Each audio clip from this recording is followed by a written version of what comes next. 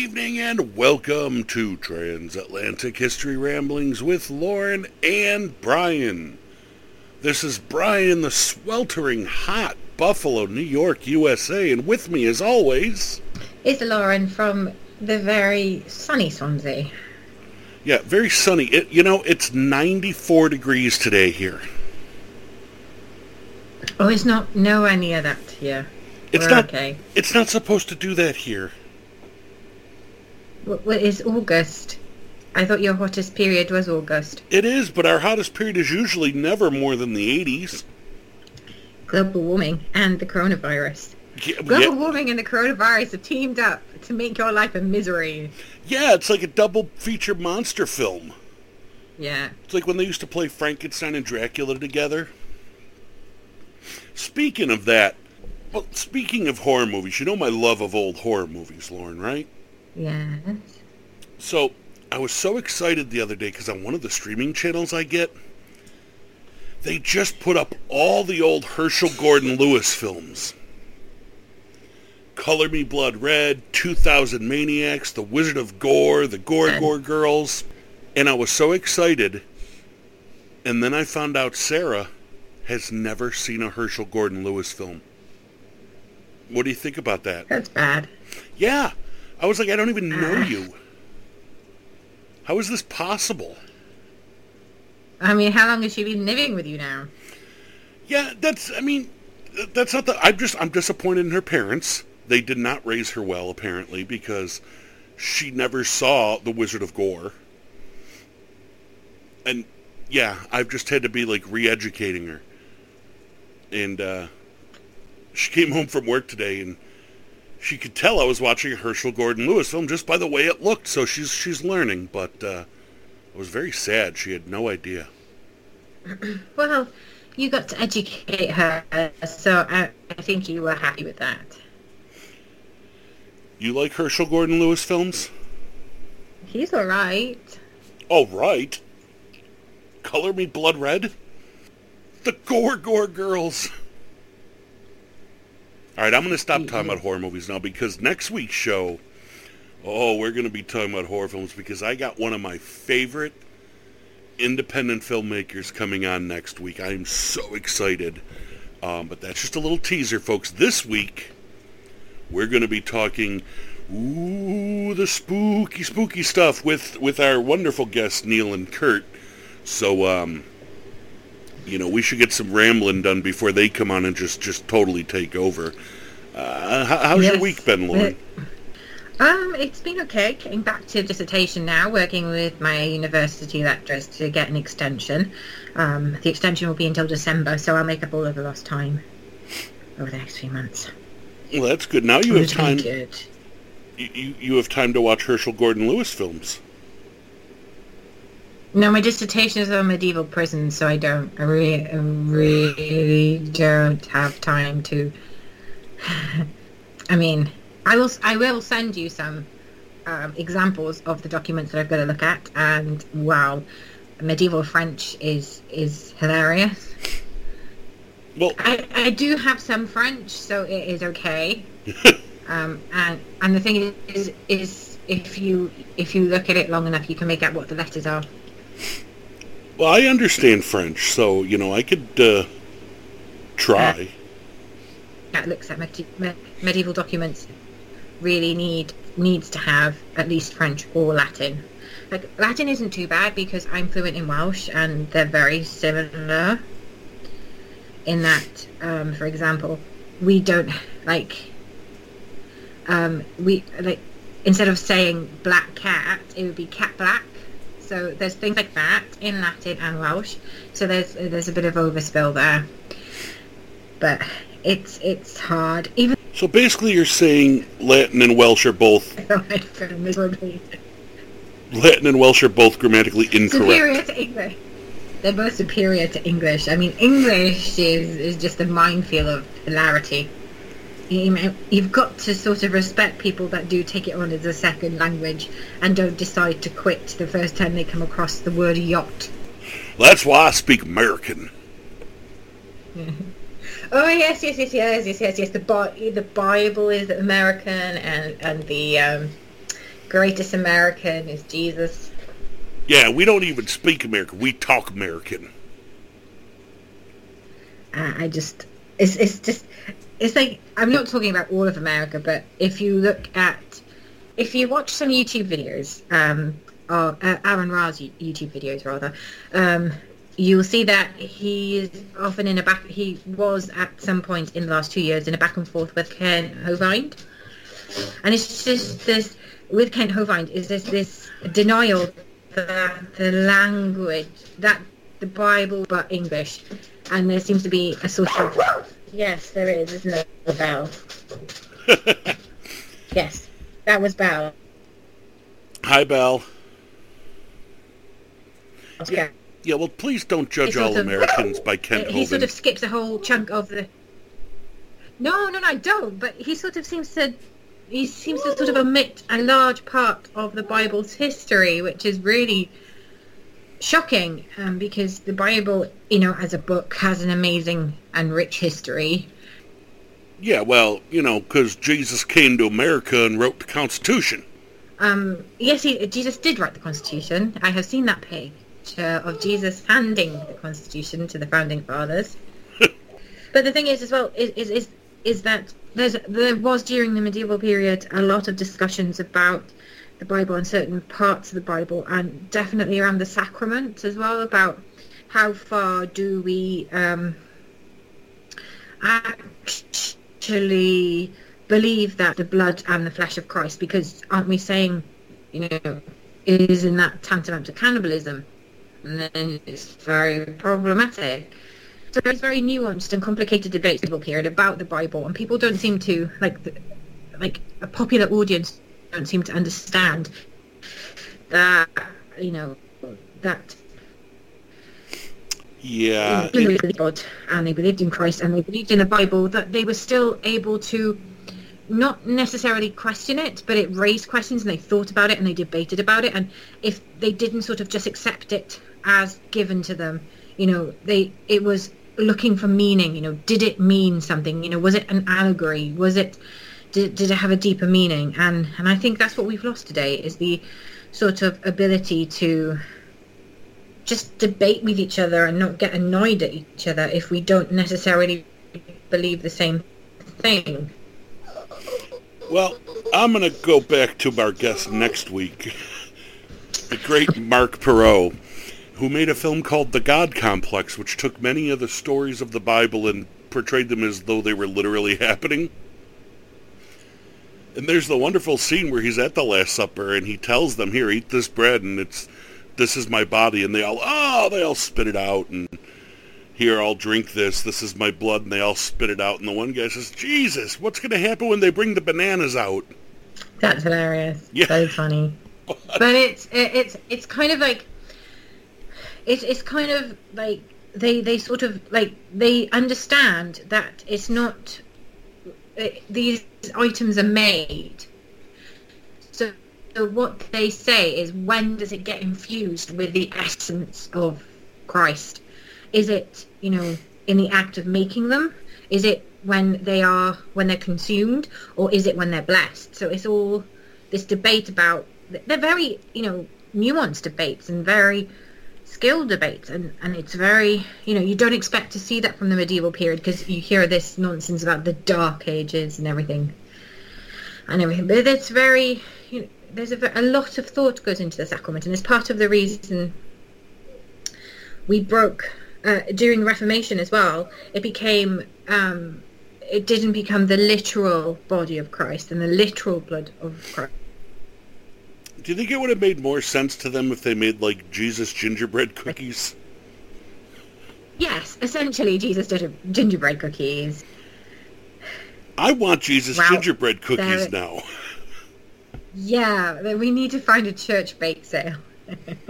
I don't know if they sell those at a church bake sale, but I think when the holiday season approaches and they have all those do-it-yourself gingerbread cakes, I'm making some Jesus cookies.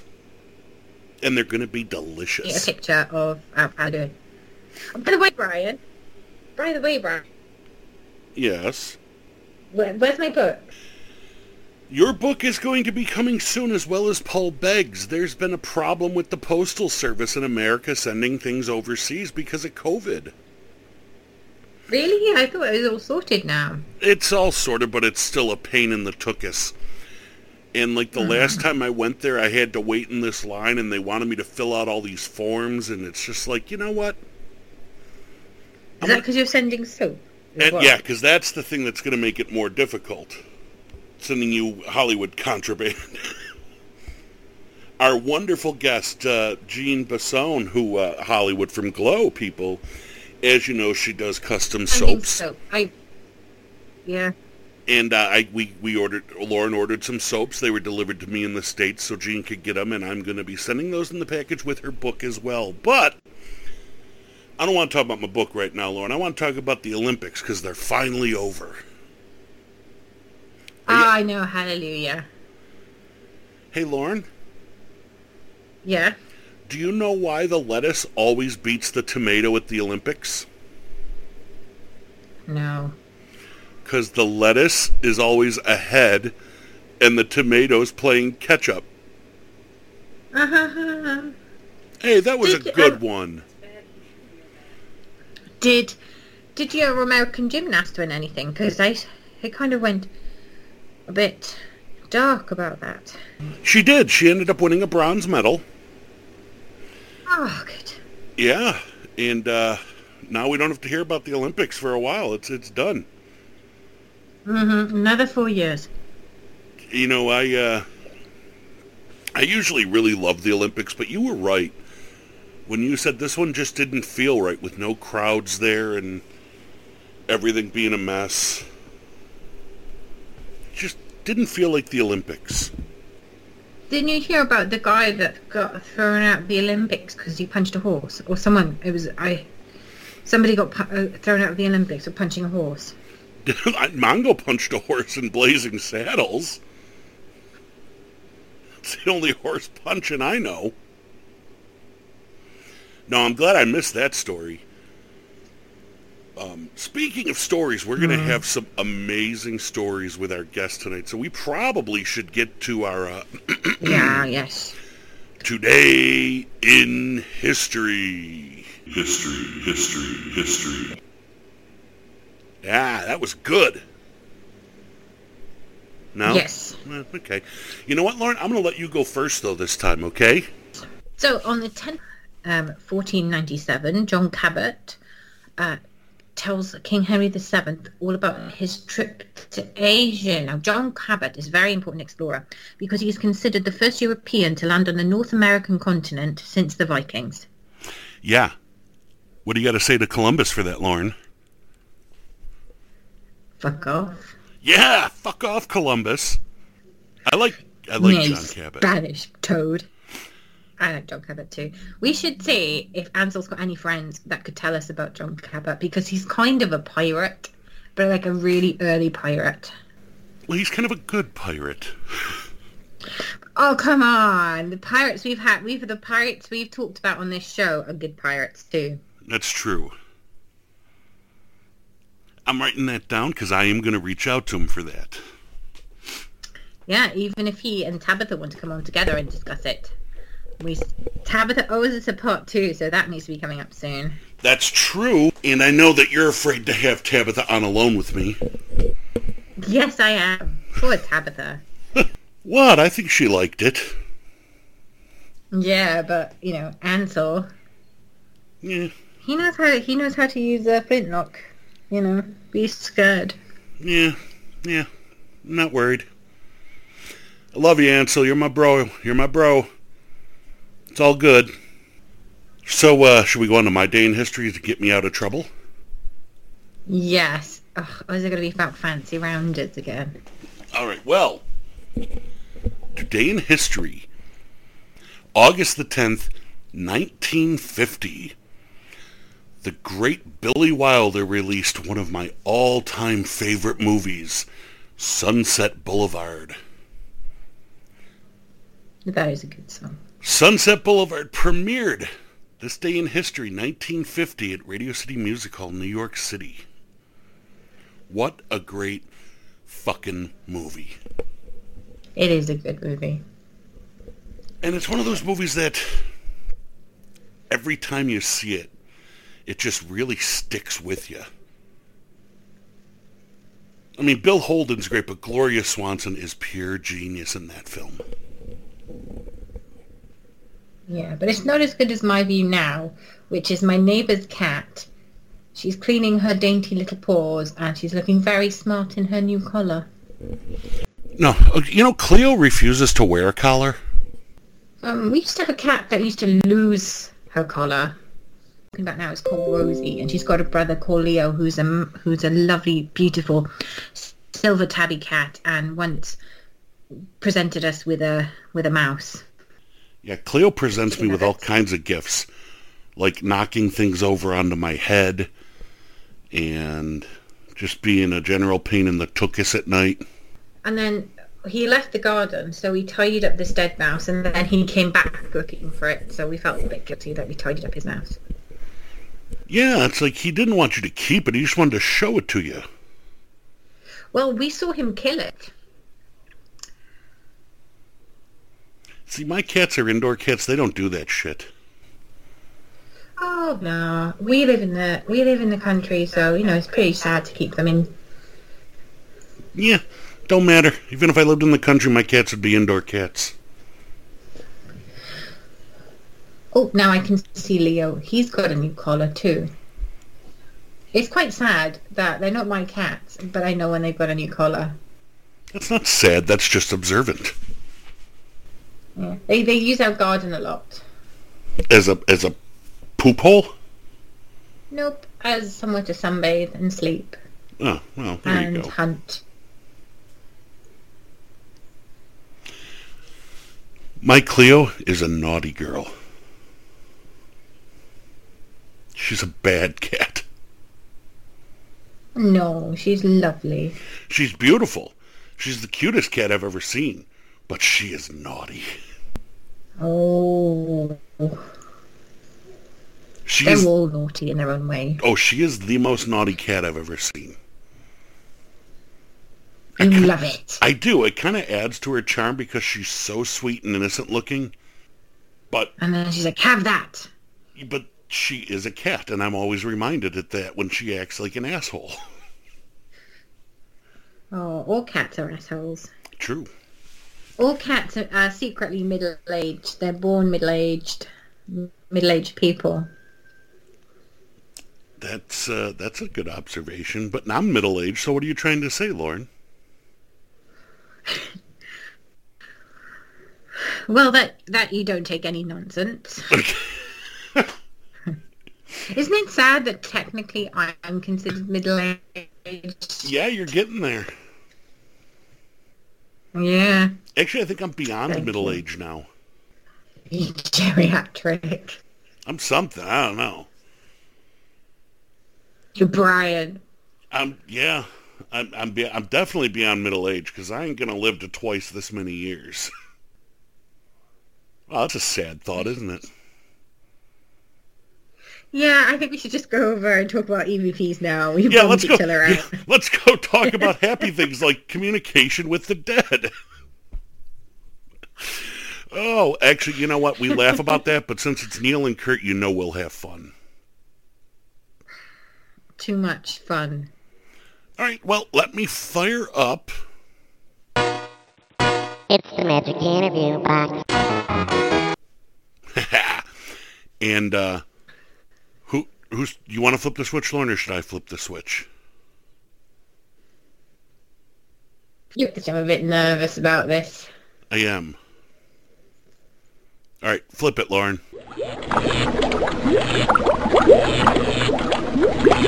All right, Lauren, are you prepared? Is your seatbelt strapped on? Yeah. Because we're going to talk to the dead tonight. And I don't mean the Grateful Dead like we did before. We're talking about EVP. Now, I have to point out, when Neil and Kurt and yourself got all excited about doing a show about EVPs, I was very confused because, we're a serious history show and I had no idea why you all wanted to talk about enormous veiny penises. And then I did a little research and found out it actually stood for electronic voice phenomenon. And I was like, okay, that makes sense. Yes. So, people, if you see EVP in the title, it's not about enormous veiny penises. It's That'll about be next week's show. That's next week's show. This is about talking to the dead via sound recordings. And we've got our two favorite guests, or two of our favorite guests, I should say, because, other guests listen. Hello, we love you all. In the man, the myth, the legend, the mustache, Sir Neil Story. God bless you. Fight the power. And our paranormal partner, co-host of the Strange Sessions, not Krista, who couldn't be here today because she's at a bridal shower. But Kurt did join us, and Kurt brought along some EVPs he recorded in his ghost hunting days. So yes, we are going to talk about the history of this electronic voice phenomenon. Now, first off, guys, welcome back to the show. Thank you. Thanks for having us. It is always good to see both of your smiling faces. Agreed. And to hear your dulcet tones in the world of transatlantic history ramblings. I want to point out that I'm sorry I thought you guys were talking about the other EVPs. And now that I know we're talking to the dead, I'm good with it. I hope you didn't spend a lot of time researching those other EVPs. You get some weird hits when you put that in Google. I got concerned. EVP was some sort of waterproof plastic floor covering. I didn't get that coming up in my Google search. Am I on the wrong track? Oh, God. Okay, we better talk about ghosty stuff then, I guess. Yeah, speaking of which, there's a new website in America that's advertised all over TV for, health foods, and it's actually called nuts.com. Hey. How that wasn't taken by a porn site, I have no idea. It probably was, and they maybe bought it out. Yeah, probably. Yeah. I don't know. So EVPs are, I was first exposed to these via the Art Bell show, if you all remember Art Bell. And Lauren's laughing when I said exposed to the EVPs. But not that kind of EVP, Lauren. But, yeah, Art Bell used to have guests on who would play these EVPs. She's even had to mute herself right now. Yeah. She's getting flustered. But I'll try to ignore Lauren's giddiness. But what I learned, EVP is not a new thing. I mean, this has been around since the advent of sound recording. Am I correct? Yes. Yes. Like all the way back to Edison. Yeah. I actually have in my notes, because we did an episode about EVP, and I have in my notes that one of the first recorded occurrences of it was in actually 1901. A anthropologist named Waldemar Bogoras was using a phonograph to record the languages, songs, and beliefs of various indigenous tribes from Siberia. And he was recording a ritual performed by a Chukchi shaman, and as the shaman entered trance, he began to hear a lot of different voices all at once, speaking in both Russian and English. And when he played the recording back, he heard it on the recording too. Do you think that album would have sold as well as Frampton Comes Alive? Probably. The indigenous... I wouldn't joke about EVP music, because that actually is a thing. Yeah. Yeah, that is a thing. Some musicians have incorporated EVP into their music. I have good friends that are... Yes, something like that. I have very good friends that are composers, and they've used some of our EVPs in compositions, which... Because my friend Ali, she's writing her doctoral thesis on Gothic tourism, and I introduced her to necrofusion, and it's quite a curious thing to listen to. You can't really dance to it. It's not easy to dance to, but it's no, it's not a foot tapper, but it's interesting stuff. So what's the synergy with? Is it synthesizers or accordions or recorders? What are we going with? And they manipulate the EVPs to become part of the sound as well. I think if you look... Well, how are they? It's not on Spotify. Some of them are on Spotify, But if you look up on YouTube, you have a whole album by some really prominent ghost hunters as well have got into necrofusion. Yeah. Necrofusion. Necrofusion, yes. That sounds ominously close to quite an illegal thing to do. Yes, illegal and immoral. Yeah, we're just talking to the dead here. Yeah, just talking. You're just We're friends. not something else to the dead. Yeah. Well, yes, Your Honour. That won't play well in court. That's all I can say. Although when you play it back, you might hear dead people talking. So, no. So seriously, this goes all the way back to 1901.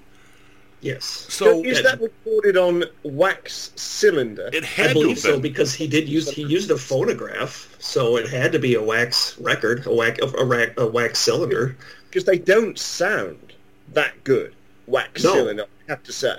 No, and to be honest, they do sound like a voice from the other world anyway. It would be one thing, though, if he didn't hear it in person first when the shaman was chanting. But that's when he heard it first, and then he realized that the wax cylinder picked it up. Because that is one of the big arguments against EVP, is that we're just hearing, we're making it up. We're making up what we want to hear in it. Well, that's an interesting point I want to bring up now, because as we all know, I'm the skeptic of the show. Not a debunker, just a skeptic who wants to search for any logical answer beforehand. With a lot of modern EVP, you can make an argument to explain it off as you're picking up signals from, it could be wireless devices from miles away. You could be picking up FM feeds. You could be picking up AM feeds. Even if you're not using an AM FM radio, you could be picking up signals off of a line, off of a telephone line. But some wax cylinder in 1901, it's kind of hard to say that as an excuse. So that's an interesting place to start. What did the EVP say? It was just according to the article, it was just a multitude of voices in Russian and English. So I don't know. I'm not exactly sure what it said. Interesting. I'd like to hear that. Some sources say that they actually still have this recording at the Minnesota State University, but I don't know if that's true or not. Well, we know who we're contacting now. Neil, get on that. Minnesota State University. It sounds like. Yeah, Neil's got some pull. Neil could get us that. Yeah. Stateside, not so much. Dude, it's the accent. You just call up with the accent. There are some faculties over there that I've worked, but they tend to be the faculties that have they've got some wonderful British manuscripts. Yeah. And they're Victorian authors, and I've had the chance to work with them and connected through via the wonderful late Martin Fido as well, who we had a sort of complementary love. I loved Bram Stoker and his work, and he loved Oscar Wilde and his work, and researching those two authors that, of course, they kind of knew each other. Their parents got on better. But anyway, that's another story. Bram got on better with Oscar's brother and his parents, because Bram is documented as a visitor to Lady Wilde's house, where she would regale them all with folk tales of Transylvania. Oh yeah, but don't forget, Bram went to see Oscar years later. In the 20th century, they were still seeing each other. But I think the biggest thing, of course, Bram did marry Oscar's ex-fiancée, Florence Balcombe. So it's an interesting little connection, I think. I wonder if Bram's on an EVP somewhere. I was going to say, you'd like to think that someone like Stoker there'd be an EVP of Stoker saying, Jonathan Harker sucks, or something. Bram loved technology. He incorporated all sorts of, if you think about how the Doctor records his diary in the book Dracula, he's speaking into a phonograph. And that would be, it's ultra modern. It'd be an ultra modern way. At that time, diaries are being recorded on a typewriter, and they're communicating using typewriters that were new in the time of the Dracula book. So I'm absolutely convinced. And also, you've got to remember, at the time that Kurt is talking about, the early 20th century, it is a time where there is still a great draw towards the unexplained. There's certainly it seems to be a bit of a renaissance in the love of and the fascination with the paranormal, especially in America. And that's interesting. When you think about the mediums are coming back again, not quite like the table turning experience of the 19th century, but you'll see there are more mediums appearing again in the early 20th century. There is that fascination. You'll see people like Conan Doyle that are sort of revisiting those themes. And of course, you'll see the Cottingley fairies phenomena that's later on in the early years. So, if you think of the first 20 years. Well, yeah, because you're talking post-World War I, with so much death and destruction that people are going to want to cling on to the paranormal at that point. So you would expect a boom. But even before that, though, especially in America, when you've got all the different pandemics. You've got the cholera pandemics that were happening. Yeah. You've got the tuberculosis pandemics that were happening. Whole families were losing vast amounts of people. So the hope that they could contact them or have some comfort from speaking to psychics, you can kind of understand that. But if you think it's intriguing, isn't it? If you think of the phenomena, there's an awful lot of debunking carried out in the 19th century. When you look at the Davenport brothers that were doing these stage shows, and then they kind of turn it around into kind of showing how they were creating these illusions. But it seems to be a new generation comes along in the early 20th century. But and you also had some, you had mediums that were doing the photography with the horribly faked ectoplasm pictures. Oh yeah. And you will see that in some of the books where they emit ectoplasm from. It's quite an eye opener, ladies and gentlemen. Yes, it is. Yeah, well, it's not just out of the nose. You also got to look at society as a whole. When new technology and things progress, you'll see people start thinking paranormal thoughts are involved because they don't understand. You brought up Edison. I mean, Edison was very into this, and he wanted to create a machine that would pick up voices from the dead. Spiritcom. Yeah. He wanted to communicate, didn't he? Yep. Yes, he did. Did he have a particular name for his recording device, or was that part of Spiritcom? I don't remember. Did he ever do it? Spiritcom? Because I know that he wanted to devise this idea of having he of course with the telephone, he wanted to take that to the next stage where he really could. You could pick up a phone and speak to dead relatives. I know that towards the end of his developing it, he changed its name to the Thomas Edison Communicator, or the TEC, but I'm not exactly sure what it was before that. Yeah. Yeah, so it makes you wonder if Alexander Graham Bell believed it. He's quoted in Edison's quoted in a 1920 American Magazine article where he says, "If our personality survives, then it is strictly logical or scientific to assume that it retains memory, intellect, and other faculties, and knowledge that we acquire on this earth. Therefore, if we can evolve an instrument so delicate as to be affected by our personality as it survives into the next life, such an instrument, when made available, ought to record something." So he believed that this was... There are some people that think he was joking about it, but he was really devoting a lot of time to studying this if he was joking about it. He's a lot of things, Edison. And, when you trace some of these inventions back, you can find that there are other origins for some of them. But no one can deny the man he knew business. And I don't think there's any way he would have wasted good business time. And money. And money. With a joke like Spiritcom. I think he believed there was something in it. To go, everybody, if you're in business and you're a venture capitalist, you'll have highs, you'll have lows. Some things will succeed, some will not. And even if you're really committed to it, it won't always work. And I think he was sincerely thinking, and if I can pioneer this and make this work, I'm going to be cashing in again. Yeah. Now, EVP is interesting because it transcended all the forms of sound recording. I mean, yeah, wax cylinders, they claim, picked it up. Analog tape picked it up. Digital, they say now, is actually the best form of picking it up. Digital, of course, in my opinion, would be the most easily influenced by outside sources. So I don't know how much faith you can put into that, but it's not like you need one specific type of recording instrument to do this. They claim you can do it on anything that records sound. But then that also begs the question: how does this work? How is it able to go to record it onto a cassette tape and still end up getting recorded onto digital audio? It's just it makes no logical sense how it works.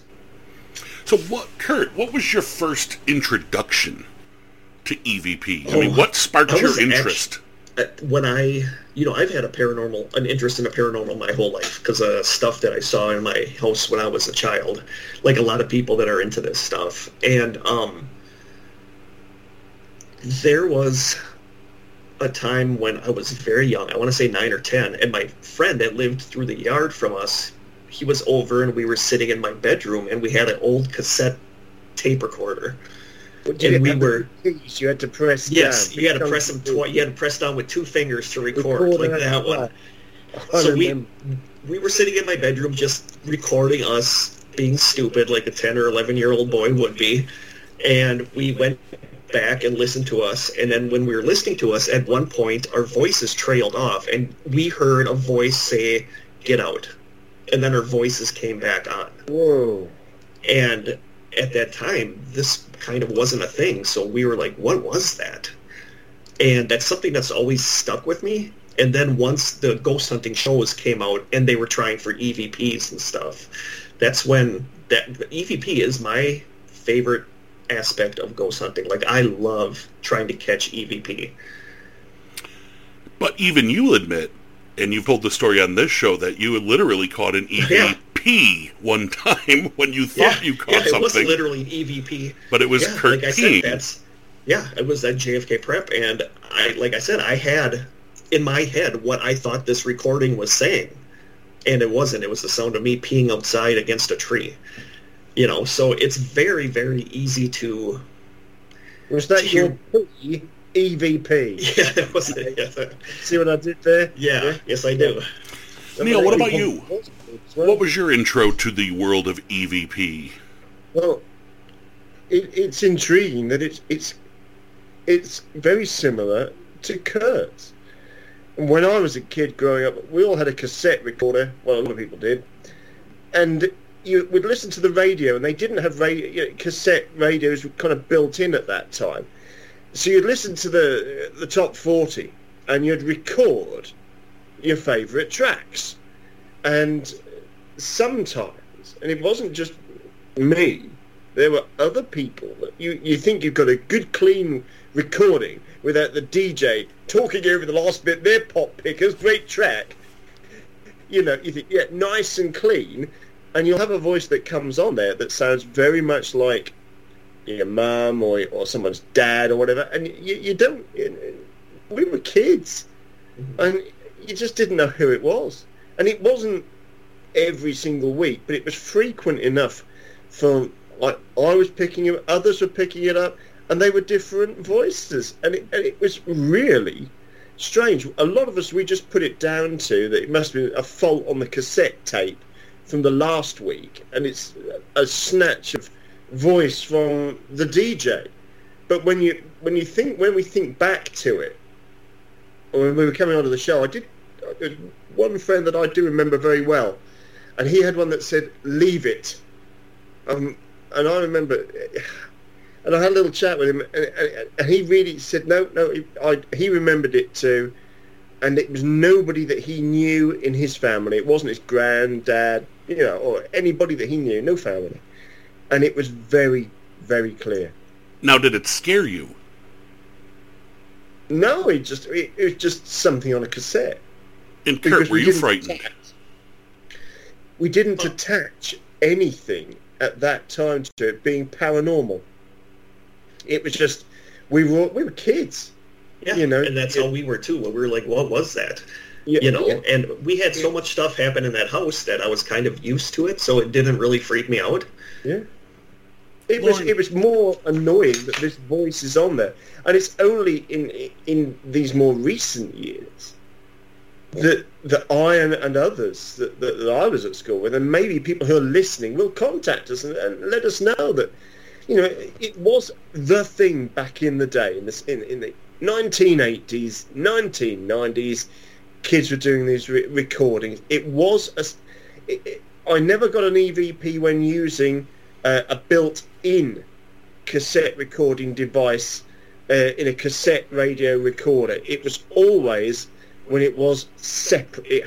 It was always the separates. I remember those days where you had to set it by the speaker of the other radio, and then wait for the song to start, and then hit play and record at the same time. Absolutely right, and it wasn't. It didn't have a microphone that was detached remotely by a lead. And it the had sound quality was horrible. Luckily, the statute of limitations on bootlegging has expired, so you guys are okay for bootlegging these recordings. But it was a thing back in its day, and nothing was being sold. It was just being. Yeah. No, absolutely. And Lauren, what about you? What was your introduction to the world of EVP? I mean, because you were as giddy about doing an EVP show as I've ever seen you get for a show. So there's got to be some story, something that got you interested in this. I don't know. We you know, in Home Alone, you had the Talk Boy, and there was a girl version called the Talk Girl. Well, my friend used to have a Talk Girl, and we used to go looking for them purposely, but we never found any. I'm not sure what a Talk Boy is. In Home Alone, when he records the television, and he records it on like a dictaphone, but it's like this massive thing. Yes. Yeah, that's called a Talk Boy. And there used to be two. There used to be a Talk Boy and a Talk Girl. Pink for girls, blue for boys. Oh, it was like silver for boys. So if you're using a dictaphone, is there a girl version of that? There was Is it called a girl version vagina of the Talk. recorder or something, or what? A vagiphone. Sorry, come on, I can't help it. You're all lucky I didn't do my Alexander Graham Bell joke when we talked about the telephone. Okay, I'll do it. I always preferred Alexander's brother, Taco Bell. Hey, come on, that's gold. Come on. There's a Taco Bell in Swansea now. It's horrible. No, you can't say that because there are other taco shops available. That's international audience, Lauren. You can't say that. I love Taco Bell. But there is a Taco Bell in Swansea. There is an actual you can Taco say Bell in declare Swansea. it. You know, with the power that you have now on transatlantic, you cannot, because you could put in hundreds of people out of work by saying, you know, Taco Bell is one or the other. You know, No, the one in Swansea is awful. It's horrible. I love a Taco Bell. What are you having a Taco Bell then? Tacos. Does it ring once you've made it? No, tacos. You go to Taco Bell. You get a taco. What do you expect to get a Taco Bell? Do you get beef sticks? Well, you get burritos. You can get all sorts of stuff. Yeah. I want a bell in my taco that actually rings. Yeah. That would be Otherwise, awesome. Why do you call it Taco Bell? Because of the logo. As far as I'm concerned, what's going on there? If I get a Kentucky Fried Chicken, I will get a Kentucky Fried Chicken, right? But you won't get the Colonel. You won't get it served by the Colonel, and he's the logo. But he's on the box, yeah, because it's his recipe. Whereas Taco Bell, you get a taco, but where is the bell? On the box. It's on the box. Yeah, I'd still feel a bit let down by that. Yeah, they're good, though. It's because, according to the internet, according to their website, the creator of the very first one was named Glenn Bell. So that's where Taco Bell came from. So he's up there with the Colonel now. Yeah. Glenn Bell. Love him. Yeah. Thanks for the tacos, Glenn. Bell. With Glenn. I mean, you call it Taco Glenn. Yeah. I don't think I want to eat Taco Glenn. I crave it. A lush valley filled with delicious tacos. Ooh, now the I'm Taco hungry. Glen. I'm liking it. I'm hungry now. Just wait until we get a Tim Hortons in Swansea, Brian. You'll be over here like a shot. Oh, I would love got a Tim 3 Hortons. Tim Hortons within walking distance of me. I love it. I envy you. And their What's coffee. Tim Their coffee is so Hortons? good. Tim Horton It's a was... coffee shop. It's amazing. Yeah, Tim Horton was a professional hockey player. And he was killed in a car accident while he was playing. He was one of the best players ever in the league. He was playing. And while when he's- he while died, he's his driving wife... What's that? No wonder he got bloody killed if he's playing hockey when he's driving a car. Yeah, That's bloody very dangerous. But when he passed away, his wife opened up a small donut shop and named it after him in his hometown. Oh, sorry. And then they started becoming very famous for their blend of coffee, and it became a huge franchise in North America, and they're all over the place on the Northeast and the Southern Is Ontario. it a fresh coffee or an instant? It's a fresh coffee, and it's the It's best fresh. tasting coffee in the world. Do you have a Tim Hortons in Ooh. Wisconsin yet, Kurt?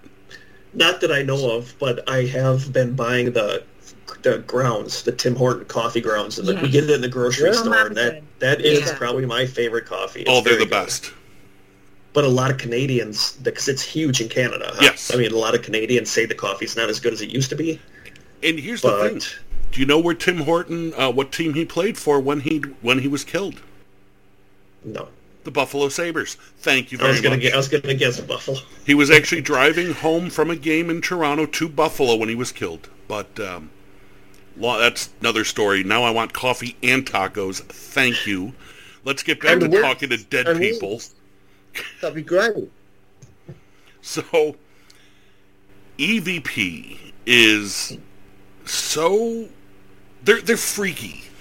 Because like Kurt said earlier, people say you hear what you think you're supposed to hear.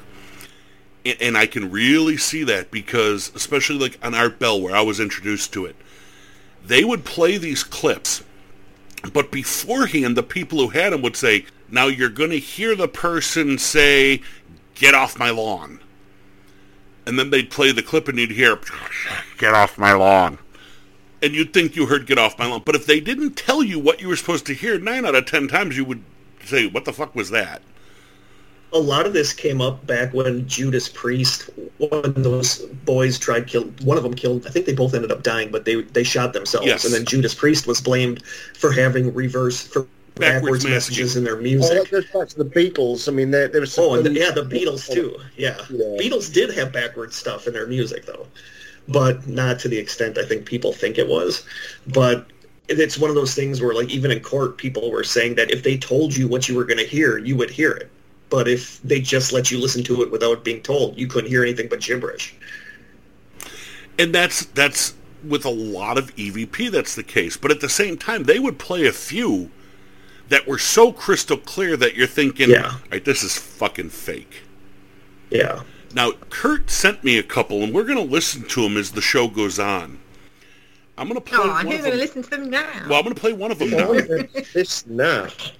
Which one are you going to play now? I am going to play the one that's labeled The Hymn in the theater. That one was weird because did you listen to these beforehand? Yes. Yeah, what was happening in this one was we investigated a theater here in town. The owner, the manager actually had us come in because they were experiencing so many things. So we went in and we saw stuff when we were there. We heard stuff when we were there. But this EVP that we got just floors us because this theater was shut down for a while and turned into a church. And then it was turned back into a theater. So at one point, I'm walking down from the second level, and you can hear Rhonda, a girl in our ghost hunting group, say, "Curdy Kurt," because she sees me walking down the steps. And on my recorder, in the background, you hear what sounds like somebody singing, like almost kind of like a religious hymn. Yes. And there was nobody there doing that. Nobody else had it on their audio. And this one, when I listen to this, even if it wasn't labeled with what I'm supposed to hearing, I hear it clear as a bell. To the point where it actually sounds like someone is standing next to Kurt Yeah. in a sing-songy voice doing this. Yeah, and there was nobody in our group doing that. It was us and the manager. And if it wasn't Kurt who sent this to me, I would have called bullshit on this one, but I trust and I believe That- Kurt. that is one of the things is that I love EVP, but I'm very skeptical of it unless Yes. I am with the people that actually get it. So I'm going to play it for you now. I'll play it a couple times, and then we'll discuss it. But, and Lauren and Neil, be honest. If you didn't know Kurt and you just heard this and someone claimed it was an EVP, would you call bullshit or not? And knowing that it's Kurt, tell me what you think of this. It's about 10 seconds long. I'll play it once now.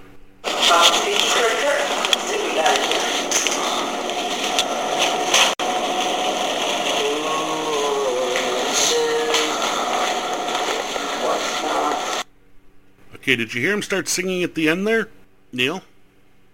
Did the voice say, bullshit? Yes. Yes. To me, I hear something about sin.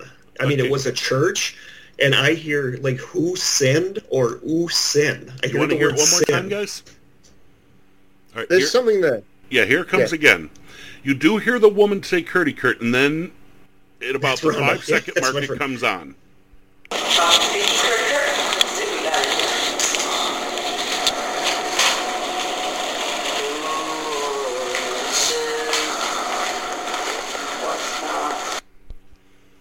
That's There you just go. so weird to me because nobody responds to it. I'm sorry, Kurt. The guy is singing bullshit. I believe that's true, but I think maybe, and I'm not being silly, could you get a skeptical ghost who thinks you're all messing around trying to find me? This is all bullshit. He's actually got you. He's got you. It very well could be. It very well could be. I mean, that's crazy. But yeah, If- again, if- What did you... what's amazing if about you that one to me Kurt- is I hear it so clearly. I believe that was Ghost voice. I Yeah, wouldn't- and it's so what did clear. you catch on? Was it just a recorder? Or A do you digital- a use little- something like... no, a cheap digital recorder I got from Walmart. I think I bought it from Amazon, actually. And it's just weird You- because that's none of our voices. Nobody responds to it, so it's just bizarre. So I have no explanation for that. And that one is so clear, it sounds like the person standing next to you, and they're just like if me and you were walking down the street and I started singing bullshit, and your Yeah. recorder picked it up. Yes, And it's that exactly. clear. Yeah. Yeah. But again, As I say, if it hadn't been Kurt, somebody that I believe I know and trust, I would have said, come on, yeah, it's not a ghostly voice. It's someone in the room with you. Is there It a had chance tone, it had was one vocal of us? tone. Yeah. I don't think it's one of us, but there's always a chance that one of us could have been just singing under their breath or something like that, and Yeah. nobody responded to it. But it's just bizarre because that's none of our voices. Nobody in the group. That wasn't the manager's voice. So I have no explanation. And if nothing else would have happened there, it would have been one thing, but we had quite a few things happen there. We saw a shadow figure up in the second floor. I don't have it on here, but I also had an EVP where I'm in the theater part of it where people have, I think, said they saw a child, and when the door is closing, you can hear what sounds like a child's voice saying something. Wow. So we had enough stuff there that, but like I said, I can't Did you have 100% any say. temperature variations, Kurt? Or anything that preceded the phenomena? No. Nope. It just showed up on my recording out of the blue. Wow. And I'm not saying with 100% certainty that that's a ghost voice or an EVP, but we really don't know how to explain that one. What do you think about now there is so much variation on the ghost box. You've got the Frank's box, you've got the ghost box, you've got the Polterpod. Polterpod? Yeah, the Polterpod. It's like it's the same. It's the same shape as an Alexa, the little round Alexa, and it's got like a clock face on it, and you wind it up. Face? A clock face. A clock. I heard what Neil heard. Twice. I heard what Neil heard too. I didn't get that twice. Seriously, the voice here. I did not really get thought that. she said that. I It was really did. Elvis, Lauren. It sounded Yeah, like cock. exactly. I'm sorry, Lauren, but it did sound like cock. Yeah. Right, no. It looks a bit like a big... do you remember the very first Tamagotchis and they had the little clock on Yes. them? It looks a bit like that. And it plays... You can play it backwards. So So now you're playing it backwards. You take away the fact that you're picking up any FM radio signals because it's playing backwards. But there's also the geoport as well, which is quite creepy because they play it in back. A bit more about each of these, please. So we've got the Polterpod with the clock face that can just frequencies. No, that's the Polterpod. That's sort of like a variation on the ghost box. It works very much the same as a ghost box. Then you've got the geoport, which is quite interesting because it works on static electricity, and you can have a backwards mode. And then sometimes you hear like two people speaking to themselves, but it's backwards, and you can't make out what they're saying. And then all of a sudden, something will come out speaking, normally. Probably the best things to see them the geoport on is Nick Groff's Deathwalker or Deathstalker. I can't remember if it's Deathwalker or Death. Yeah, he uses that a lot. And is that the one? There's a female partner with him when they're investigating. He used to be, because that was Paranormal Lockdown, where he'd go around America, and then he went around the UK as well. And then now she's gone off to work with Jack Osborne on Portals to Hell, and now he does one by himself where he uses a different scientific theory each episode to investigate a paranormal haunted location, and he does it through EVPs. Yeah, but I like the shows. I think they've got a good approach to investigating. I had such a crush on the girl that he was on with Paranormal Lockdown. So yes, I have a big crush on her. So I enjoyed I enjoyed Paranormal Lockdown. We'll try to get her on the show, Kurt. But she doesn't do that very much anymore, because sometimes they'll have like a guest person on there as well. Yeah. So, I don't know if that was to do with the pandemic. There are three or she has sort of an operation. Three main means of communication devices. Is that correct? Oh, there's loads. Yeah, you can download them on your phone now. You can download EVP apps. I am honestly not a fan of any of those. The Sanyo cassette recorder, play record. We've got Polterpod, and what's the other one? It's Ghostbox. Geobox. You've got the Ghostbox. We have Frank's Box, but they don't get used very much anymore. Okay. So it's the Ovilus. Ghostbox. Yeah, Ovilus. I would say that's different though, because that's a phonetic generator. So they arrange the words. You don't hear their voice. They arrange words, and a word is played for you. The batteries or an adapter for it. Will my Stargate work? Yes. Probably. Yes. Yes. Yeah? I'm going to get a little soon of Stargate. Well, I got told off because I was chucking rubbish through it, and I got a bit of negative feedback. Then it just went off. It happens. Yeah. Yeah. I know. No, I do find it funny that you got all these devices. Paranormal Puck as well, isn't there? Yeah, the Paranormal Puck, but I think it's kind of like the Ovilus. You've got to reiterate that latter word. Puck. Puck. Spell it, please. Like a hockey puck. A paranormal puck. Yes. Yeah? Yes. Now you are pulling my leg. No, it's you the crusty is going to have that. You put it down on a table and you sit at a different end of the table. It's like the Ovilus, where it has a phonetic generator. It chooses words and it plays you a word, or it appears on your phone or iPod. And in all seriousness, can I pose a question? Yes. With all of, I've been jesting a little bit there, but and I mean this seriously. Do you think that the technology is really pushing too far now? No. I think what it is, look, everybody I've spoken to who does EVPs and believes in them have said that a simple digital recorder is the best way to pick them up. Yeah. Well, that's what I'm saying. So these devices are a money-making scheme by people. No, the things like the Ovilus, though, wasn't that invented by a skeptic. I Because think there is there's a skeptic gimmick to get it inventor out there. that does invent things for ghost hunting groups. I think Bill Chappell, and he invents things for them. Well, the whole but he's thing... completely not a skeptic. But he just likes inventing It things. would be like saying to Harry Price, can you make me a cassette recorder that will record ghosts? Honestly, Gov. You know, No, he doesn't.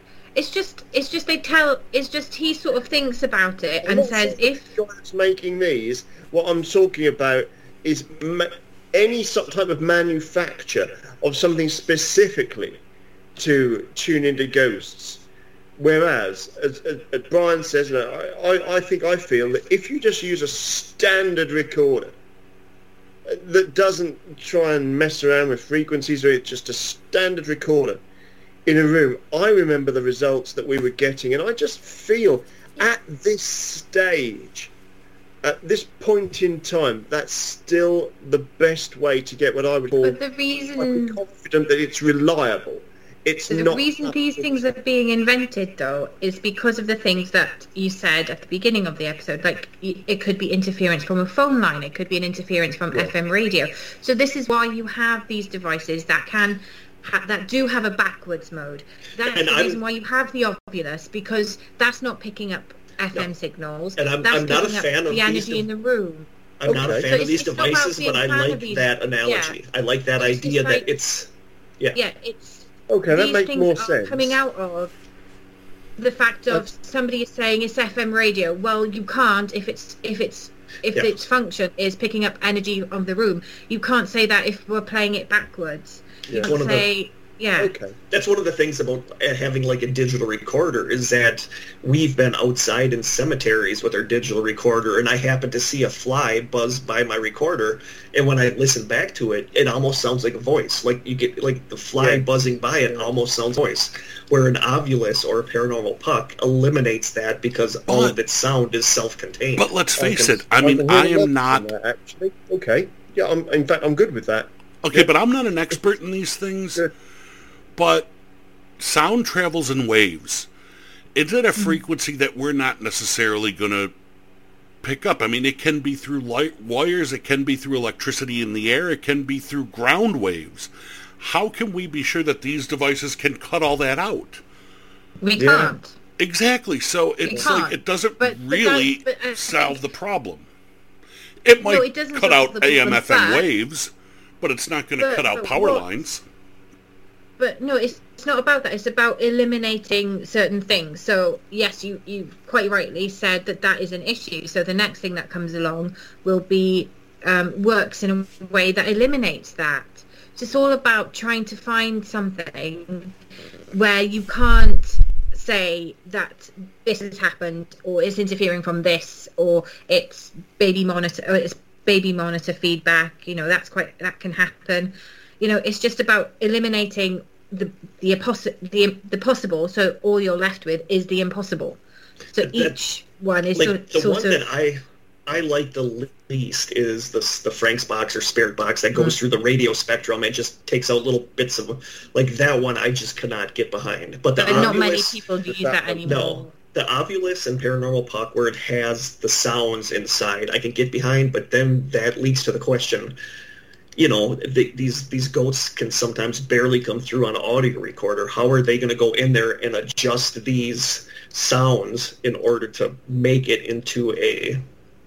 But isn't I have the to say, obvious... when I've seen the footage of these things being used, there's one on, I think it was on Holzer Files, and I think it was only used in one episode in series 1.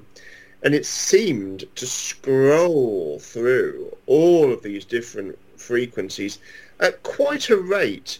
Now, I know that you can search, but the That's point, the Pulsapod. if you are trying to search through your radio, if you're listening to a radio and you've got a manual search, if you searched at that speed, you'd never get anything. No, but according to what people So believe, that's you're the hearing point of little it. chunks. Yeah.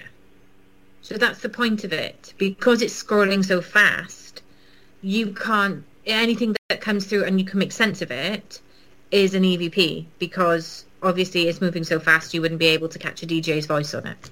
Okay, so let's get past the technology aspect of it and actually talk about the theory behind this. Because, Kurt, you've caught some EVPs. Yeah. Neil, you've caught some EVPs. Do these voices seem to be responding to you, making reference to you being there, or are they just disembodied voices that don't make any sense? You know, I mean, are they answering your questions ever? Or are they actually communicating with you? Or are we just picking up, let's say this is real, and we're just picking up sound from another dimension. Let's go quantum physics here. And we're picking up something draining in from another dimension. We're picking up parts of a conversation that we're not involved in and they don't know we're involved in. Which one is it that, in your experience, seems more likely? In my experience, we've had a little of all of those. You don't have it, but we played it on our show. But we had one EVP we caught in a secondhand store near Madison, Wisconsin, that we used to go to all the time. We got to be best friends with the owners. So we were doing a thing where one of the ghost hunters had dowsing rods. So we never really used those on an investigation. So the ghost hunter with the dowsing rods went downstairs, and we hid a fur coat that we thought maybe had like stuff attached to it. So we hid this fur coat. The dowsing rods led right to this fur coat. The girl came back upstairs, used the dowsing. We watched the dowsing rods turn and go exactly to where the coat was. So then I think Krista was the one that asked the question. Krista took the coat out, and they were talking about how maybe something is attached to the coat. And Krista out loud asked, "Would you be mad if I took the coat home with me?" And on our recorders, right after Krista says that, there's a really whispery, shimmery voice that says, "Well, would you wear it?" And that wasn't any of us. So that was almost like a direct response to the question, "Would you be mad if I took the coat home with me?" It says, "Well, would you wear it?" You know, so, and other times I think that's a great response. Yeah, other times it shows that there's a consciousness. Yeah, yep. And then other times it's just a random sentence that means nothing or gibberish. I have to say that from the ones that I remember from all those years ago that friends used to pick up, it used to be quite an abrupt statement. Yeah. Things like "leave it," "put it away," or it sounded like an interjection. Yeah, the EVP that they're quite EVP. brief, and they didn't seem to be. These kids would just be recording stuff off the radio. I don't think they would. The EVP that I sent Brian, the one that's labeled JFK Prep, that was just like you said, that was a direct answer to the question, and it was just a one-word interjection. Yeah, but very clear. You know, so that was a direct answer to the question that we asked. So let's get to that one. Okay. You want to set it up and then I'll play it? Yeah. I won't tell you what you're supposed to hear, but you should. I think it's in the title, so you should hear I that. know what it says, but yeah. We were at JFK Prep, which is 5 miles away from here. It's a beautiful property, but it's an abandoned high school. It was a high school at one time. It was a seminary. We always say that this is like the paranormal investigator's wet dream, because there's an abandoned high school there, there's an abandoned church there, there's a cemetery there. So, I mean, it's a little bit of everything. And there's constant rumors about it being haunted, and our group was one of the few that actually got to do a legitimate investigation with the owner out there. And in this clip, we are in one of the rooms. I believe this was the dormitory. I think we were in one of the rooms in the dormitory. And in this clip, you're going to hear Barry. She's a girl that is in our ghost hunting group. And she says, we asked Jerry, the owner, was down there with us. And we asked him, we said, well, do you want to ask the spirits here a question? And then he asks, what should I do with this place? Because he didn't know if he wanted to keep it, sell it. So he asks, what should I do with this place? And then Barry repeats what he says. She says, what should he do with this place? And when we were there was complete silence. There was no answer. There was no anything. On everybody else's recorder, there was absolutely nothing but silence. But Mark Zahn, one of our people in our group, caught this on his audio. And Mark was not very technical, so he didn't fake it. I mean, he gave me like the whole audio and everything, but I think there's a very clear answer to what they want him to do with this place. All right, so let's hear it. What should we do with this place? What should we do with this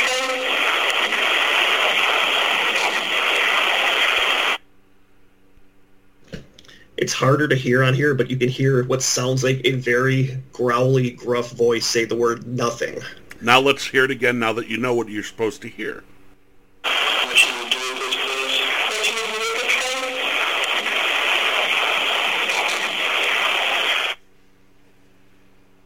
There it is. Thoughts? It doesn't come across on the audio super well, but you can hear a voice say nothing. Nothing.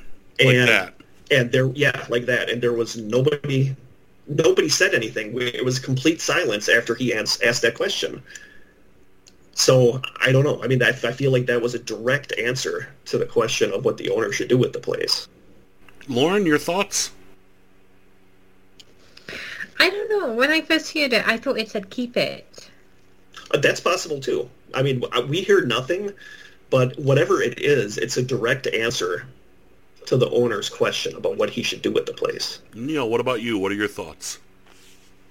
I'm not quite so convinced by that one. I'm drawn to recall there was once an entertainer by the name of La Pétamin who The flatulence. who could perform national anthems using natural body gas. That would be more impressive than that noise. The audio that I heard, maybe if I heard the audio played in a different medium. Yes, if you heard the actual audio. What I was hearing here, it didn't come across well, but I don't doubt your sincerity. No, if you heard the actual it comes audio, across it does. better if you've got headphones in. If you've got earphones in, it comes across really well. Yes. Okay. Have you got headphones in, Lauren? Mm-hmm. Yep. Oh, you snuck them in underneath all that hair, haven't you? Yeah. Now, there he is, look. I don't. Oh, no, I don't either, Brian, because I'm on the real deal. No interference. That's right. Yeah, straight in. Yeah, the real thing. Yeah. Oh, my hair. Ooh. But Lovely. we do have one more that Kurt sent me. And this one, And this one is it's clear. weird.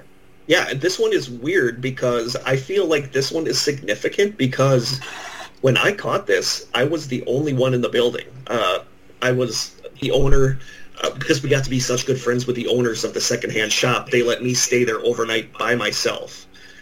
So this one, I let a recorder play. In an antique shop? Yeah. So they have antique guns and weapons, and were you tempted to sort of duel against your shadow? No, no, I wasn't. I would have been. That's just you, Brock. That's just you, Neil. That's just you. I would You have. of it would just be like a stick. Nobody's going to leave you overnight anywhere in a shop.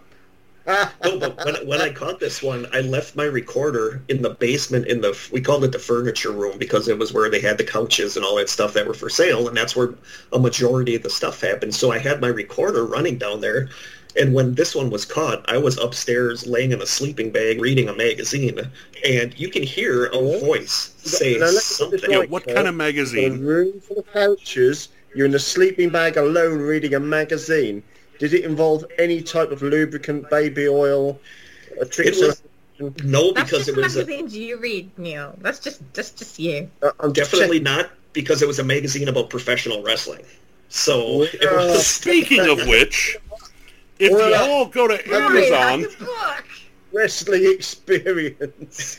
you can buy The Wrestlers Wrestlers, Also, where's my The Masters of the Craft of Professional Wrestling, written by some bloke that I know, and on sale on Amazon and through all fine And- booksellers everywhere. Right, Oh, where's my that's book? great. It Where's is my an book? excellent book. It is seriously It is seriously one of the best books I've read about wrestling, and I've read quite a That's my few. book, So Brian. it is excellent. Thank you. And my I'm book, also Brian. very, very sad about the passing of Bobby Eaton. Yes, our thoughts go out to the family of Bobby Eaton, passed away the other day. Very young, too. No, I had a friend that worked down at the Bradley Center in Milwaukee when they had a wrestling show down there. And Bobby Eaton was trying to figure out how to get into the arena, so he talked to my friend, and my friend said he was just the absolute nicest guy you could ever imagine talking to. Beautiful Bobby Eaton, another one who died way too young.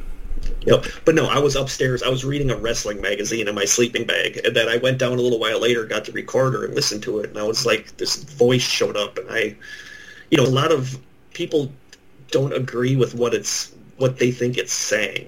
I know what I think it's saying, but Yeah, so let's hear what you all think, and I'm going to play it now. what's weird about this one too is that there's almost like a pre-echo. You can almost hear like whatever it is like trying to manifest the energy to speak, and it says it quiet, and then you hear it again louder.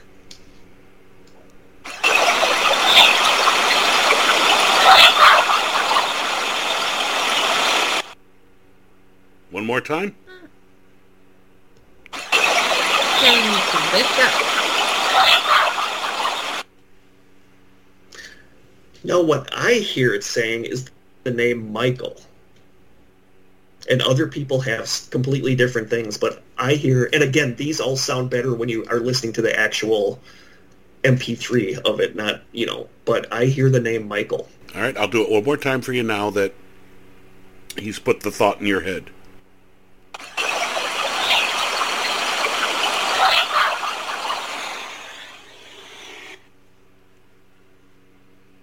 No, I still hear wake up.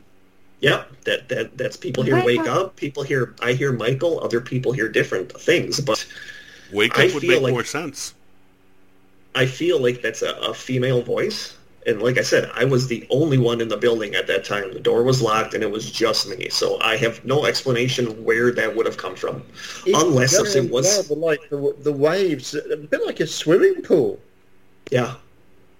Oh, Yeah. well, that's odd. Was that affecting your sound? Were you near water, or No. was it?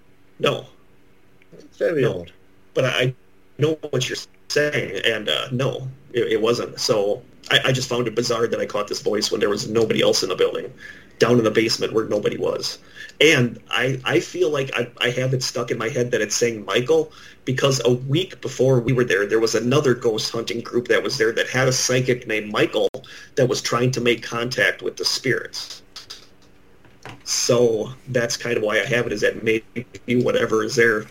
And that's was either interesting, looking for because Michael or that's thought I was Michael. I don't That's know. why you hear Michael, and Lauren heard the story that you were upstairs in a sleeping bag and it was alone downstairs, and she heard wake up. So, Yeah, I mean, that makes sense too.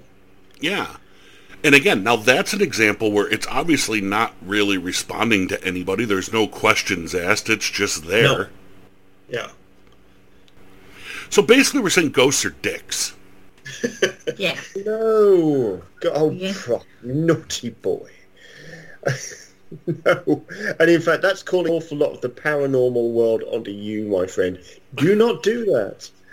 No, I think what he's saying is that they're so inconsistent. Sorry, Lauren. They're so inconsistent that it is a bit like they're teasing us. It's like Yeah, or it's maybe teasing. they just can't get the right frequency. Something No. happens, and it's lost. And it, We have done dozens of investigations, and I think from all the investigations we've done, we maybe have 7 or 8 good EVPs, and it does not happen with the frequency that it happens on ghost TV shows, in my experience. I mean, a lot of my experience with looking for ghost hunting EPs is me sitting and listening to recordings for 8 hours and getting absolutely nothing out of it. Yeah. So it doesn't happen, but when it does happen, it makes you wonder what's going on. I want to go to... It's a weird question because I know how strongly both you and Neil believe in the paranormal and the ghost world. But to you, what is the logical assumption? Is it that these are spirits talking? Is it that it could be frequency interruption, or is it the quantum mechanics theory that maybe something's bleeding through from a parallel universe? I know that sounds crazy and wacky too, but you know what? Who knows? It doesn't, because I totally buy into the quantum physics idea that there are parallel universes, and that if they get close to each other, they can affect each other, and that causes weirdness, and that could be what this is. Could be, that's an common explanation for your shadow people, that you're so interested in. A lot of people think it's bleeding through of a parallel universe. Yeah. It could be a time glitch. Maybe the week before we were there, somebody from other group was calling for Michael, and it just happened to catch it. But also, as well, if you look at space-time theory, all time exists in one go. Yeah. Yeah. So it could be that something happens, there is a weakness, or the conditions are right, and that you and this other time exists at the same time for a brief moment. And they hear you, and they answer your question. To be honest, even though I am a ghost hunter and I believe in ghosts, I find that theory more plausible almost than that it's a spirit from somebody that's passed on. Because sometimes if you I know this is a very bad example, and a very controversial example rather, but if you look at something like I know that there's a couple of ghost hunting shows that ghost shows that have looked into this. Most Haunted did, and they got a result that it was somebody in a previous century. They were doing a seance at the same time they were there ghost hunting, and it came through that the seance thought that they were ghosts, and they thought the seance was ghosts. And also that also in Nick Groff's new show, he was in a prison cell, and he was asking, and the same thing happened again. He asked a question about ghosts, and then he said, well, aren't you the ghost? And the EVP came back to something saying that the person asking the question was the ghost. Like, yes, there's ghosts, you're a ghost. So it's kind of like that. Maybe we're haunting, like the past and the future are haunting each other. And I think there's something in that. I really believe that there needs to be more serious scientific and academic study of paranormal rather than this blanket dismissal. Quite a lot of academia seems to want to enforce on it through vanity or whatever. I think it's very foolish not. I don't think it's vanity. I think it's because people have seen this as as something that was for a lot of people something very serious that they studied, and unfortunately it has become some sort of mass entertainment and is now shoved in the bracket of reality TV. It's not only that it's become mass entertainment. It's not the studied stigma seriously. that reality TV has on it. My point that I wanted to make was that I think it should be studied. And I agree. I think that the notion of it could be another medium group communicating with us. We're both ghosts. I was quite moved by an episode of the Holzer Files when they were recording in a cell, and there was a run of water there, and a young girl was supposedly drowned down there. And the EVP came through, and it was fairly clear. I could certainly hear it. And the little girl said, "Can nobody hear me?" And that really touched me. And so it makes me think. It was more upsetting than that, because wasn't it, hello? Why can't anybody hear me? It was something like hello. There was a hello at the beginning of it. It could well have been. So The child is reaching out. And I think what I feel about this is that there will be, as there are different types of ghosts and hauntings, so you'll have the poltergeists, you'll have atmospheres and smells and manifestations, then I think there will be more than one type of ghostly sound. Or there will be some that will, in the same way that some spirits will interact, or what we would label a spirit, a ghost will interact, others will just be a manifestation, a replay, if you like. is an interesting parallel. It takes us right back to the 19th century. And it's the case that at the time, it's late 19th century, and it's a piece written by Augustus Jessopp. Now, he was the headmaster of the Norwich School, actually. He was also quite a well-known author, a good antiquarian, not a man that you would have down as a fan or somebody that would have indulged in an interest in the paranormal. But he goes to a place called Mannington Hall in Norfolk, and he wants to see some of the rare volumes in their library. Very excited to see them. And with permission of Lord Walpole, he's Lord of the Manor there, he says to Jessopp, yes, you can see it, but the servants have got to go to bed. But you can have a seltzer, water, but put some candles around the table so you can see what you're doing, and you can start to look through those books. And so he did, and it's in the witching hours, really early hours of the morning. And he's absolutely loving these books. But he becomes conscious of a hand on a chair opposite him. And he looks, and this hand is quite blue and translucent. And you have to ask yourself, in all honesty, would you have wanted to see what that hand was attached to? Well, he did. And then he looked, and there's an arm, and there's a figure. And the figure looks quite relaxed. And Jessopp was just struck that he was seeing something not of this world.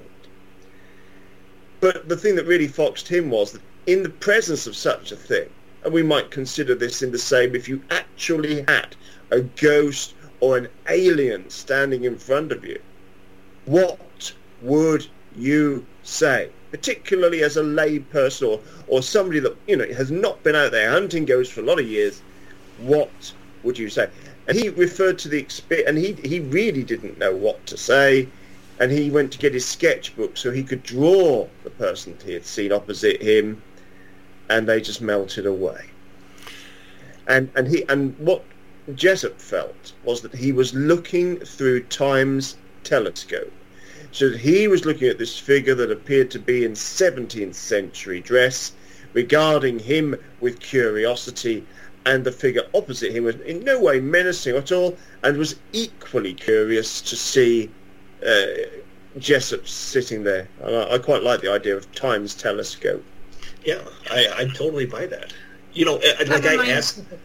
I asked myself, why, my dad was still alive when I was doing this ghost hunting. Why has he never showed up in a recording? Why has my mom never showed up in a recording? Why is it these random people saying random things? And that's why part of me can almost buy more into the time glitch or parallel universe aspect of EVP as opposed to a genuine spirit. I'd like to go back to what... Oh, go ahead, Lauren. Go ahead, I'm sorry. Oh, no, that just reminded me when Neil said about not knowing what to say. It reminded me of the story of Winston Churchill when he was in the White House and he was coming out of the bath, and he supposedly saw the ghost of Abraham Lincoln and went, "Oh, Mr. Lincoln, you appear to have me at a disadvantage." What I want back to is when Neil said there should be more investigation and serious scientific study of this. The problem with that is, when you're dealing with paranormal phenomenon, it is so easily faked, manipulated, plus power of suggestion. You hear what you want to hear sometimes, you see what you want to see sometimes. Also, scientists have been fooled by tricksters and magicians. So, which is one of the reasons why science shits on so much of this, because it's like, look, every time we investigate this, someone tries to scam us. So it must all be bullshit. If everyone we've ever come across is a scam artist, it's all a scam. They've been burnt so many times. Famously, UCLA was burnt horribly in the 1970s. So science has taken a fuck you approach to it. I don't think that's necessarily a good thing. I think you're right. I think there should be more serious scientific study, but the serious scientific study should also be done by people who know the tricks of the trade. Like Houdini, when Houdini did it, Yes. he knew how to catch Absolutely right. the scams. If you do it in a lab with some, doctors who don't know anything about sleight of hand and trickery, you're not going to get any serious results. And as a result, they've been before. People have had their credibility destroyed by writing papers that we've witnessed genuine psychic phenomenon, only to 2 years later, have James Randi go to them and say, no, you just got totally, screwed on that one because this is how they did it. You look like a fool now. So no scientist is going to want to look like a fool by going into it. Well, that's the problem, you see.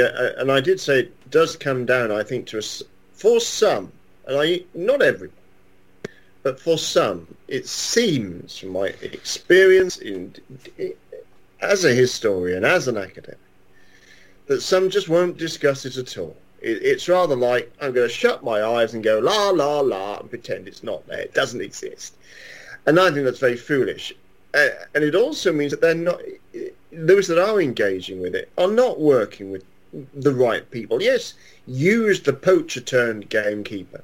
I've always thought, if you're going to look at a history project or any sort of project that is public facing, who would be your fiercest critic? And if that person is a critic who really has something to say that's founded on good fact because they've got this eye for detail, I think it's, if it's possible, not totally unreasonable, to engage with that person as part of a team to see if we can move forward using people with the magic knowledge, with the critique of a skeptic's eye, working together as a team. Well, I it think should be. You're right. It should be team. magicians, psychologists, scientists, physicists, all working together. Filmmakers, special effects. Like I would love to have Penn and Teller be sitting on that because they know all, And Absolutely. they do that. I tell you what I think is does interesting. it.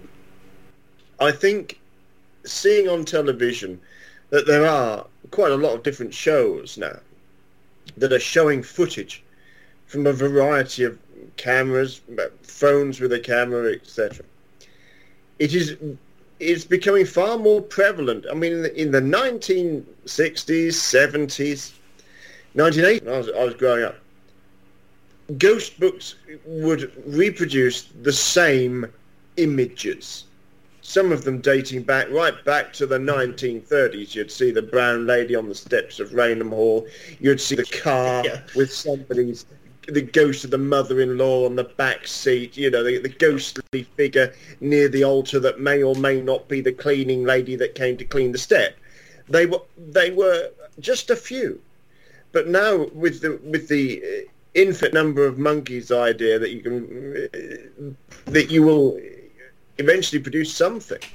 If you think of the infinite and it is not an infinite number, but a huge number of millions of people with cameras that can work at a click, with vehicle cameras, with cameras that are locked off on I've been absolutely fascinated, and I think I'll be quite disappointed if some of the cameras that are recording figures near roads where there have been full accidents, for example, and you'll see a ghostly figure crossing the road.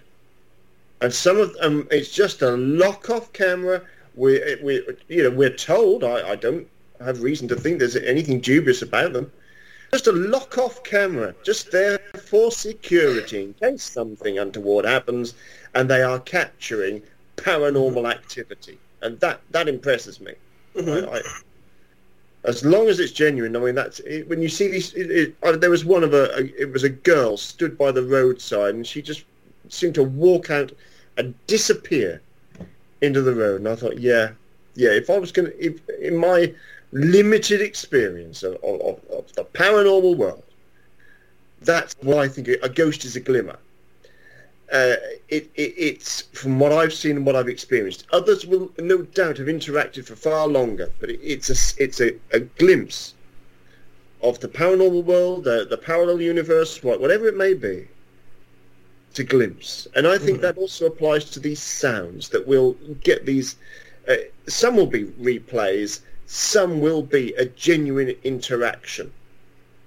But I think the majority that I have seen and heard and personally vouched for, they sound very much, rather than any sort of interaction, it's something that's replayed or managed to get through at that point in time.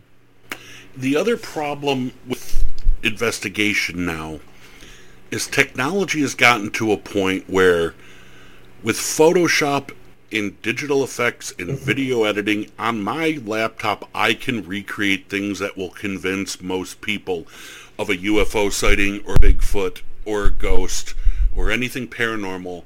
It is so easy to fool people now that... Brian, you take your t-shirt off and walk through a woods, man, I would film you. You'd be the first Yeti wearing glasses. Well, it's funny because I'm so Irish that I'm like, my body is almost completely hairless, other than my head and face.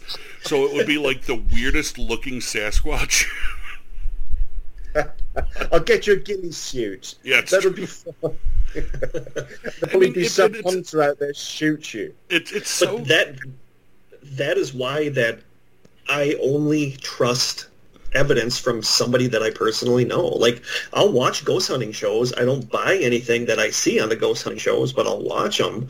But as far as, like, believing in stuff, it's got to be somebody I know. Except like, Patterson it's just Gimlin. too easy. Yeah.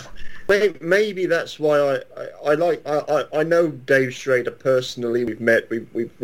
He brought two wonderful groups of folks over from the States, and we toured around the country hunting ghosts. And I like Dave a lot, and I believe in his credibility, which is why I like Holzer Files so much. Is because I believe in him, and I don't think he would put his name to anything that he wasn't happy with. So that's why I like that show so much. The way they approach ghost hunting is the way I approach ghost hunting. Yeah, he's gotten so much free publicity on this show alone. He should come on an episode. Hey, well, reach out to Dave. He's a really lovely guy, but I know he's a busy guy with his Darkness radio show as well. But yeah, it would be great.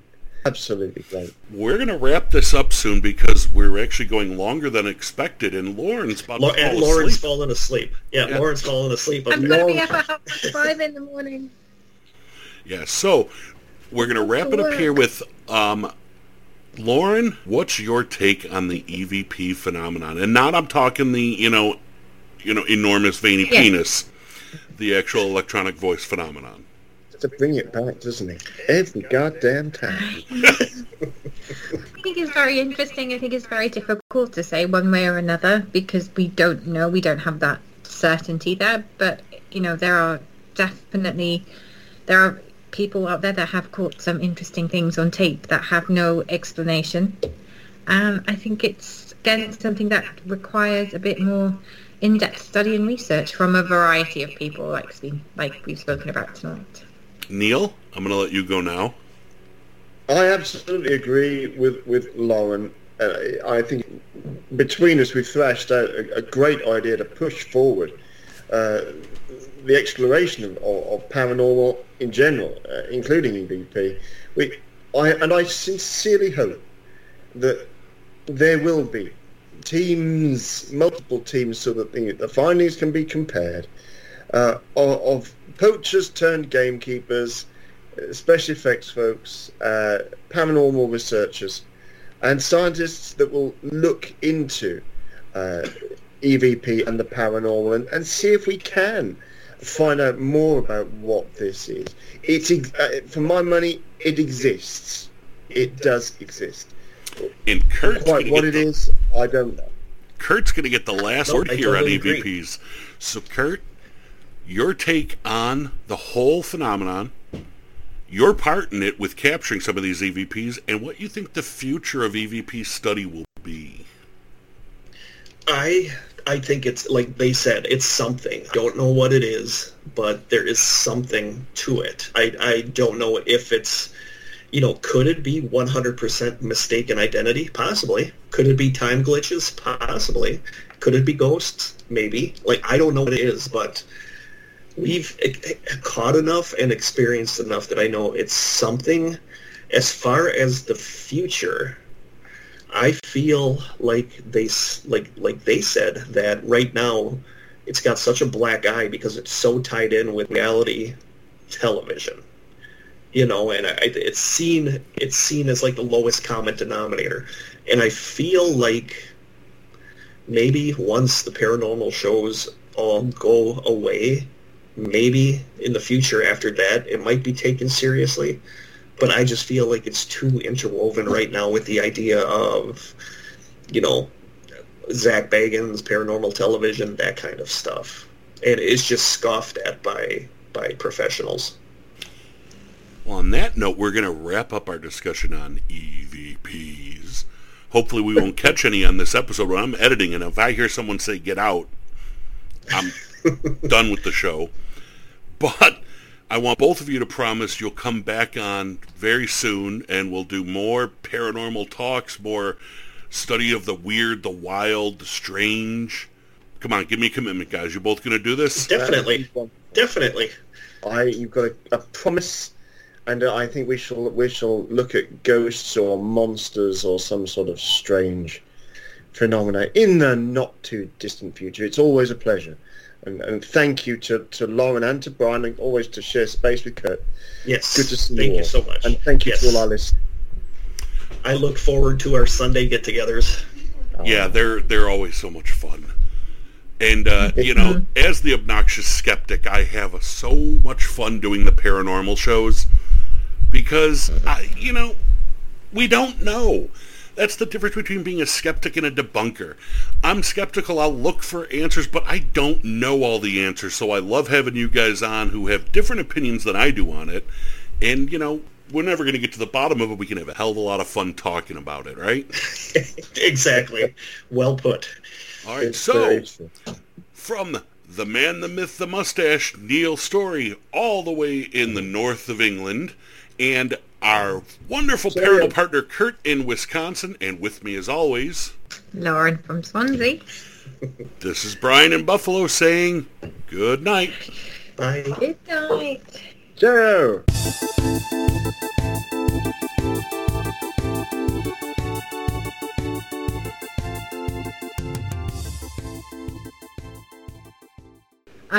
Yes, Jesus did write the Constitution. I have seen that picture of Jesus handing the Constitution to the Founding Fathers.